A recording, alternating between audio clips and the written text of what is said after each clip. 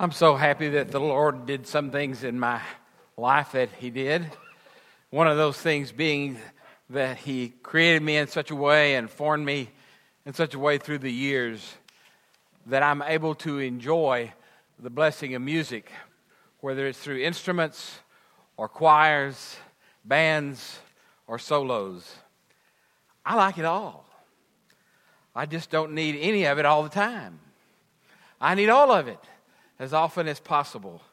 Thank you for the work you did and for your dedication to bring and keep the music of the church alive through the choir in a very important way. Well, we've been on a journey of a little different kind in recent weeks, talking about how to build a better you, talking about what it means to be a person of emotional intelligence, what it means in your faith, how it applies to the life of Jesus, and what it can mean to each of us. This morning, as the conclusion of this sermon series, we're going to take a little bit different journey. And a lot of what I'm going to say in the beginning is going to be coming directly from the book, The Emotional Intelligence of Jesus. It's going to be about how to build a better us as a community, how to be a better and an emotional intelligent church. Now, I confess I never thought about churches in that sense in my life, although in some ways I did. I just didn't have words to put on it. For much of my life, I've known that one of the great differences between congregations that are thriving, striving, and growing both internally and in reach to other people has been a sense of a joyful, healthy sense of community among the people who are gathered together as a church. I've been in places where they almost made me sad. I remember a particular church I was sent to be the pastor, and I looked at the sanctuary, and it was kind of a dark place, and it's a very traditional kind of sanctuary. And I remember thinking, oh, wow, because I left a very youngerish congregation that was a boisterous and so noisy. You almost had to hit them over the head to start worship service every Sunday. They were just buzzing everywhere, talking and embracing and sharing their week, and the joy was so evident. And I remember distinctly in this church when I came out for the morning worship, and in that particular church you sat in front, and I looked out on this sea of faces, and they all looked almost the same.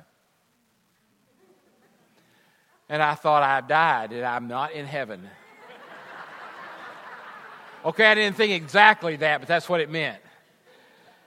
And you know what? It was just that way. It was just the way that they worshiped. And I had to kind of get myself into that, and I also had to ask them to take a journey toward a more joyful place.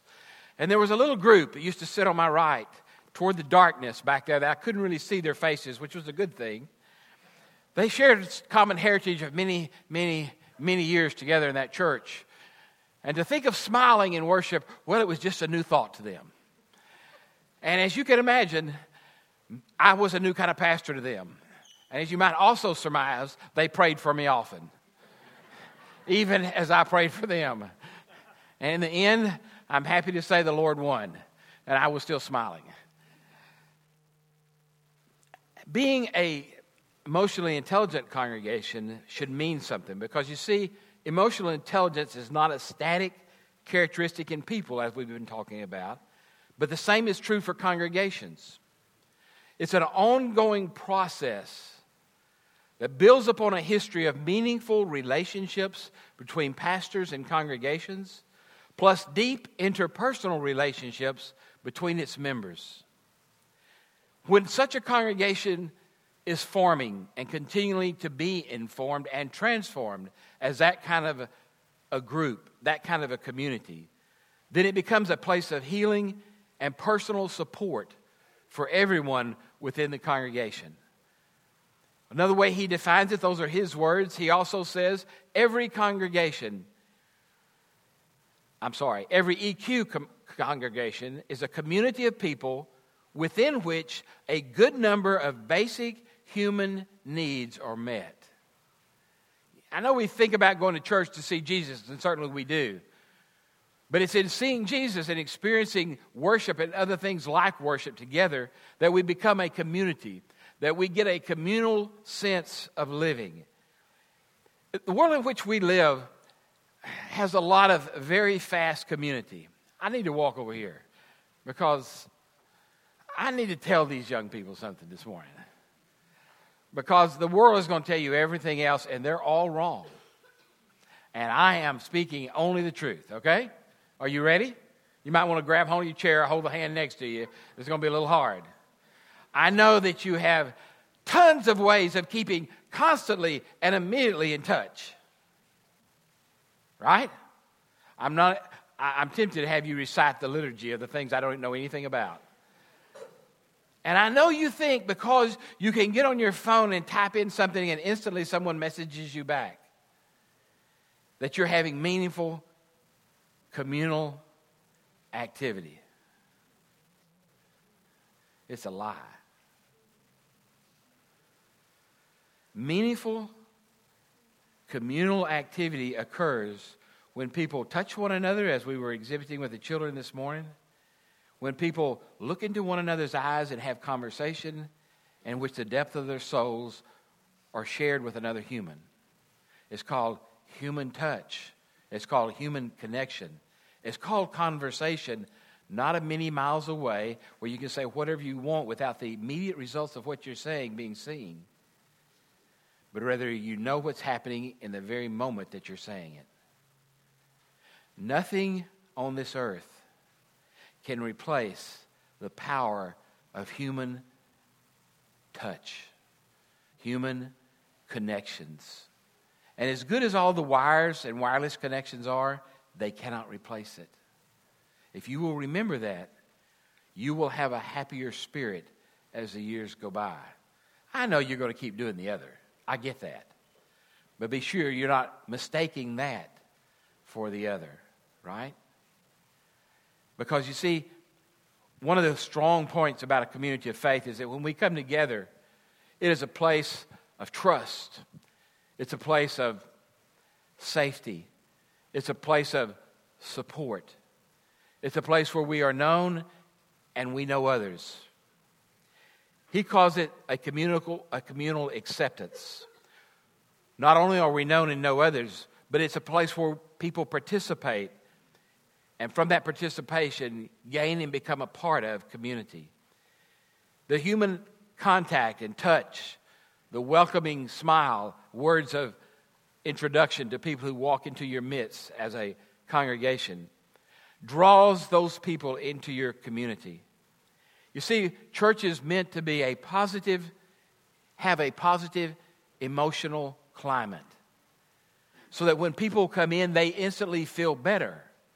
They should not walk into a church and instantly feel depressed, as I did that morning. When I walked into a congregation, it was like everybody was dead and sitting in place. That had been their funeral place right there. And when I began to make jokes and to make fun of people, the few people that I knew early on, it was a lot of fun for me, but not so much for some other people. Because you see, they didn't get the sense of community in the kind of warm climate that so many people under the age of 70 did. Did I say 70? I should have said 50. But the reality was they had a sense of community. But if you were walking into that place as a visitor, you would never know it. It would never reach out and touch you because it was so scheduled in such a way that it was out of touch with a positive feedback of contact by people and people's lives. A communal acceptance is important, but so also is bonding. You know, you've read a lot about bonding in from different places and different books. Bonding is based on trust. I know I knew something about bonding. I'd been bonded with my parents. I was very fortunate. It's a very loving environment, very accepting environment, giving to each of three children what they needed in their own unique ways. But it was also a kind of place where not a lot of feelings were expressed outwardly. I remember in that situation, years later, after having been selected to be a husband by a particular woman, a little girl came along, and I remember the magic that happened in that delivery room. You know, that was when it still kind of new for men to actually be in the delivery room and understand what birthing was all about. And we had this thing called Lamaze, which I had no idea. I knew it was a tub of water, and that's about all I knew. And that we were going to do something with Sarah when she was born, and we didn't know it was going to be a she, but it was. And I remember her squalling her little red, skinny face, and she was a skinny baby. Sally was trying to starve her, and she wasn't eating weeds and seeds then. I don't know what it was. She was eating a normal diet, but still Sarah got here, and she was so thin, and she was just wailing away. And I remember the doctor taking her and handing her to me. And I remember I got this little squalling baby for the first time. This was number one. And so I knew I was supposed to put her in that warm water, so I did. And then I began to bathe her. And she quit all the crying. You see, bonding with another human being can begin very early. It can begin with your children when they're very young, but you have to speak their language. For the language of a baby, it was all about touch. It was all about warmth. For your children, when they're very young, it means looking into their eyes and listening to that ridiculous tale that goes on forever. And yet you look like you're the most interested person in the world. And you should be. It means that when your children grow up and they begin to have their own ideas, heaven forbid, and they become youth, it means looking into their eyes just like you did when they were young and listening to them and being sure that the bond is growing stronger when all the rest of their urges are trying to pull them apart from you. It means you won't allow that to happen. Bonding is about trust. A community of faith is based on trust.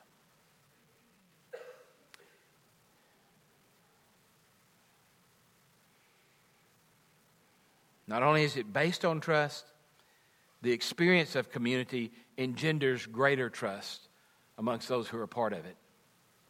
And not just for them only, but also for people who come to be a part of that community. The building of trust creates unity in a congregation. And that unity is expressed when they worship together, when they sing together, when they pray together, when they read meaningful liturgy together, and it says what it means to their own hearts of faith. It's expressed most completely, even as we share it today perhaps, when we gather around this table and remember our Lord Jesus Christ, who is the source of the community of the church. There are 6 characteristics of an emotionally intelligent congregation. Now, I can't explain a lot of these. I can't say much about them. You may hear some more about these individually later on, but I wanted to share them with you today because it seems so appropriate for us this morning. The first mark that he lists is it keeps 3 components of congregational life alive and healthy. Those 3 components are climate, theology, and vision. These 3 are intertwined. And they're all important. But I'm going to speak a little bit more about climate because in terms of the healthy emotional intelligence of a congregation, it is the most important of the 3. The second characteristic of this kind of a congregation means that they develop an immune system that enables church leaders and members to intervene when toxic interchanges threaten to disrupt a positive community experience. His words, straight out of the book. You understand what it means when you're in immune system terms, in terms of medicine. Your body's able to fight back against all the things that go on inside us that we don't even know it's fighting against on a daily, moment-by-moment basis. And then when we're attacked from the outside. And being attacked from the outside is real. Now we're in the flu season. And you see, Sarah got the flu. But she didn't know it was a flu. She thought it was a cold that had been going around in her family. So by the time the flu was raging, she finally went to the doctor. But then it was too late to take Tamiflu. So all she could do is remember what flu was like 20 years ago, which means she's still lying in the bed, and she's still running fever, and she's still struggling to feel like anything other than a puppy.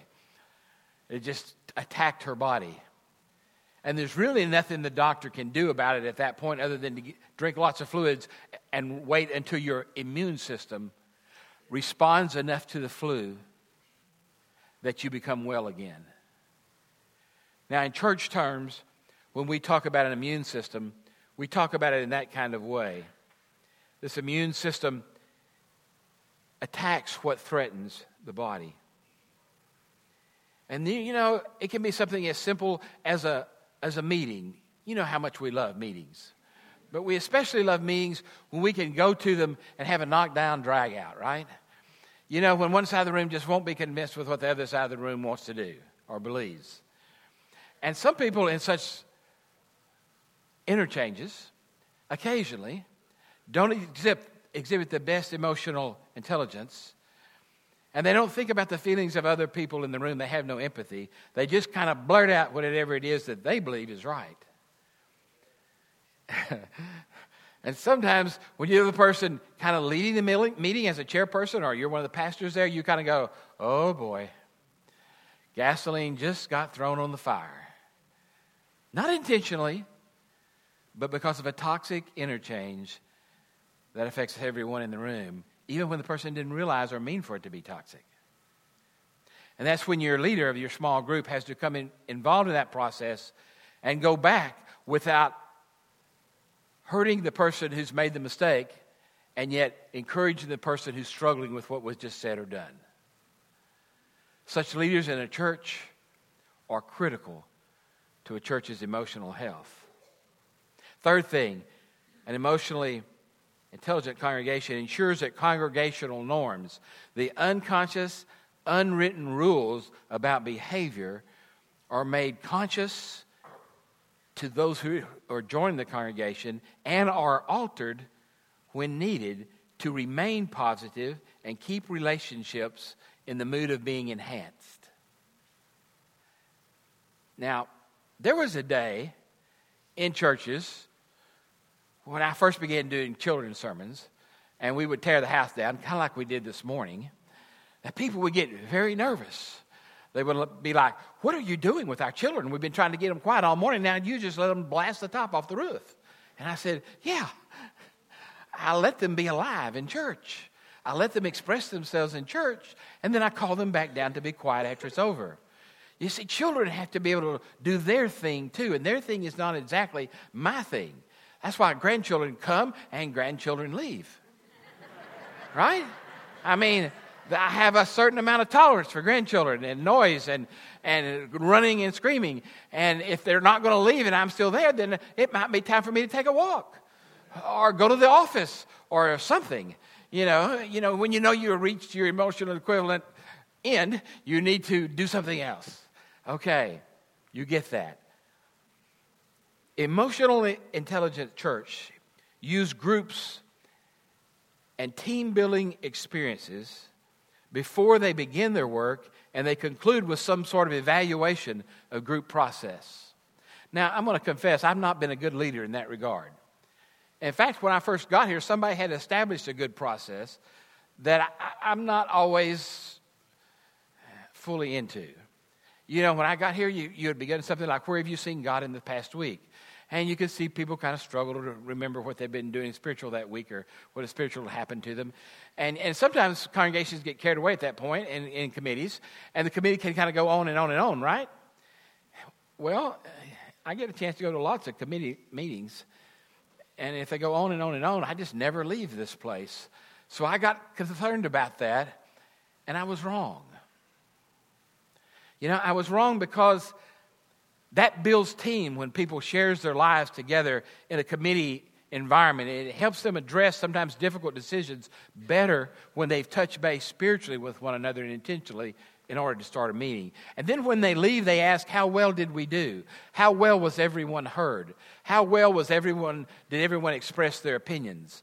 Was the group moved by one person's opinion, or did the group really exchange thoughtful, even disagreements, expressing conflict or different choices or different views of a situation, and done so in an appropriate way? Can everyone leave in a healthy place? Yeah, you're beginning to get the picture of what committees are about to look like, right?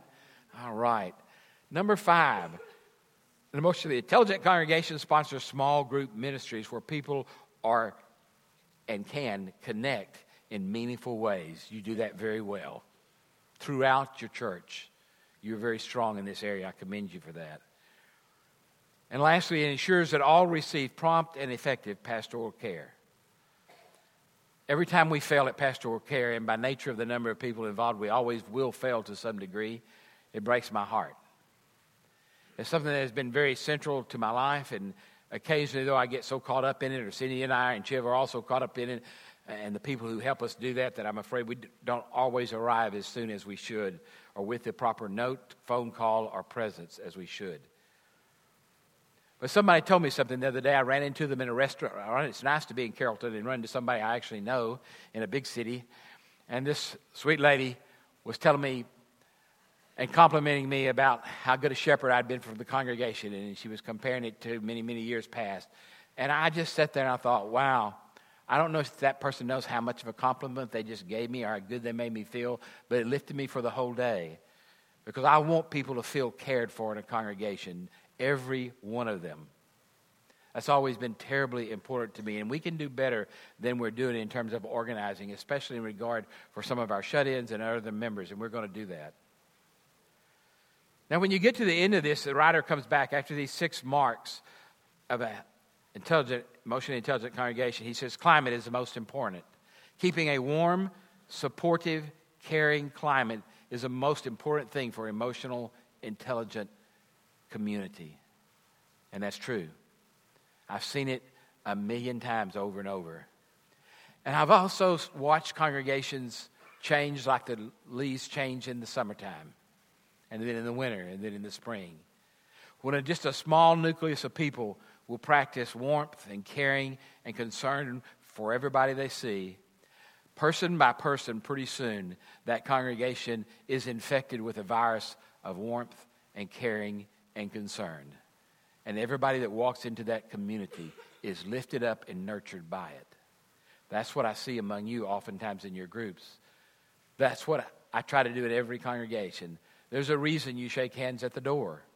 Some people will not touch meaningfully another human for a while after that. They may be living as the single person in their home. They may be getting all their news from the TV. They may be shut off outside except when they're together with their church community.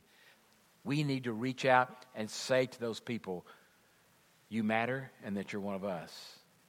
And we need that because sometimes we're engaged in the business world all day long, and that business world is not always kind. It does not always appreciate kindness or touch or caring because they have a business to take care of. We have the chance to bring those qualities into every community we're a part of, not just the church. And then he goes on to talk about the immune system again. And he says, he speaks in terms of viruses, this is his analogy. And he says there are 4 viruses that are particularly damaging in a church and in their community. These viruses are not something in and of themselves, but these viruses, as he describes them, are things that take disease and blow it up bigger, like a virus spreads, you know. Well, these are things that when they are introduced into difficult situations within a church that every church is going to come into contact with, these viruses can make the disease much worse. They are secrets, accusations, lies, and triangulations. When we form triangles and 2 could become opposed to 1, we have a real problem. When we allow ourselves to be triangled about a discussion that's meant for a committee and that committee alone, we become a part of a triangle. When we try to assist others to take our side in a dispute between us and another person, we are attempting to triangle people to achieve the goal we want to do. When we don't tell the truth about what's going on, it's difficult. When we accuse people without knowing the whole story, it causes great damage and makes the disease worse. When we keep secrets that are meant and need to be shared within the community, I'm not talking about the things that should not be shared within a community, because there are some things that are not for community sharing.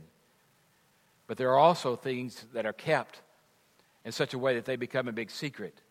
And that makes it very difficult to not have disease spreading within the congregation. It destroys trust when secrets are being kept.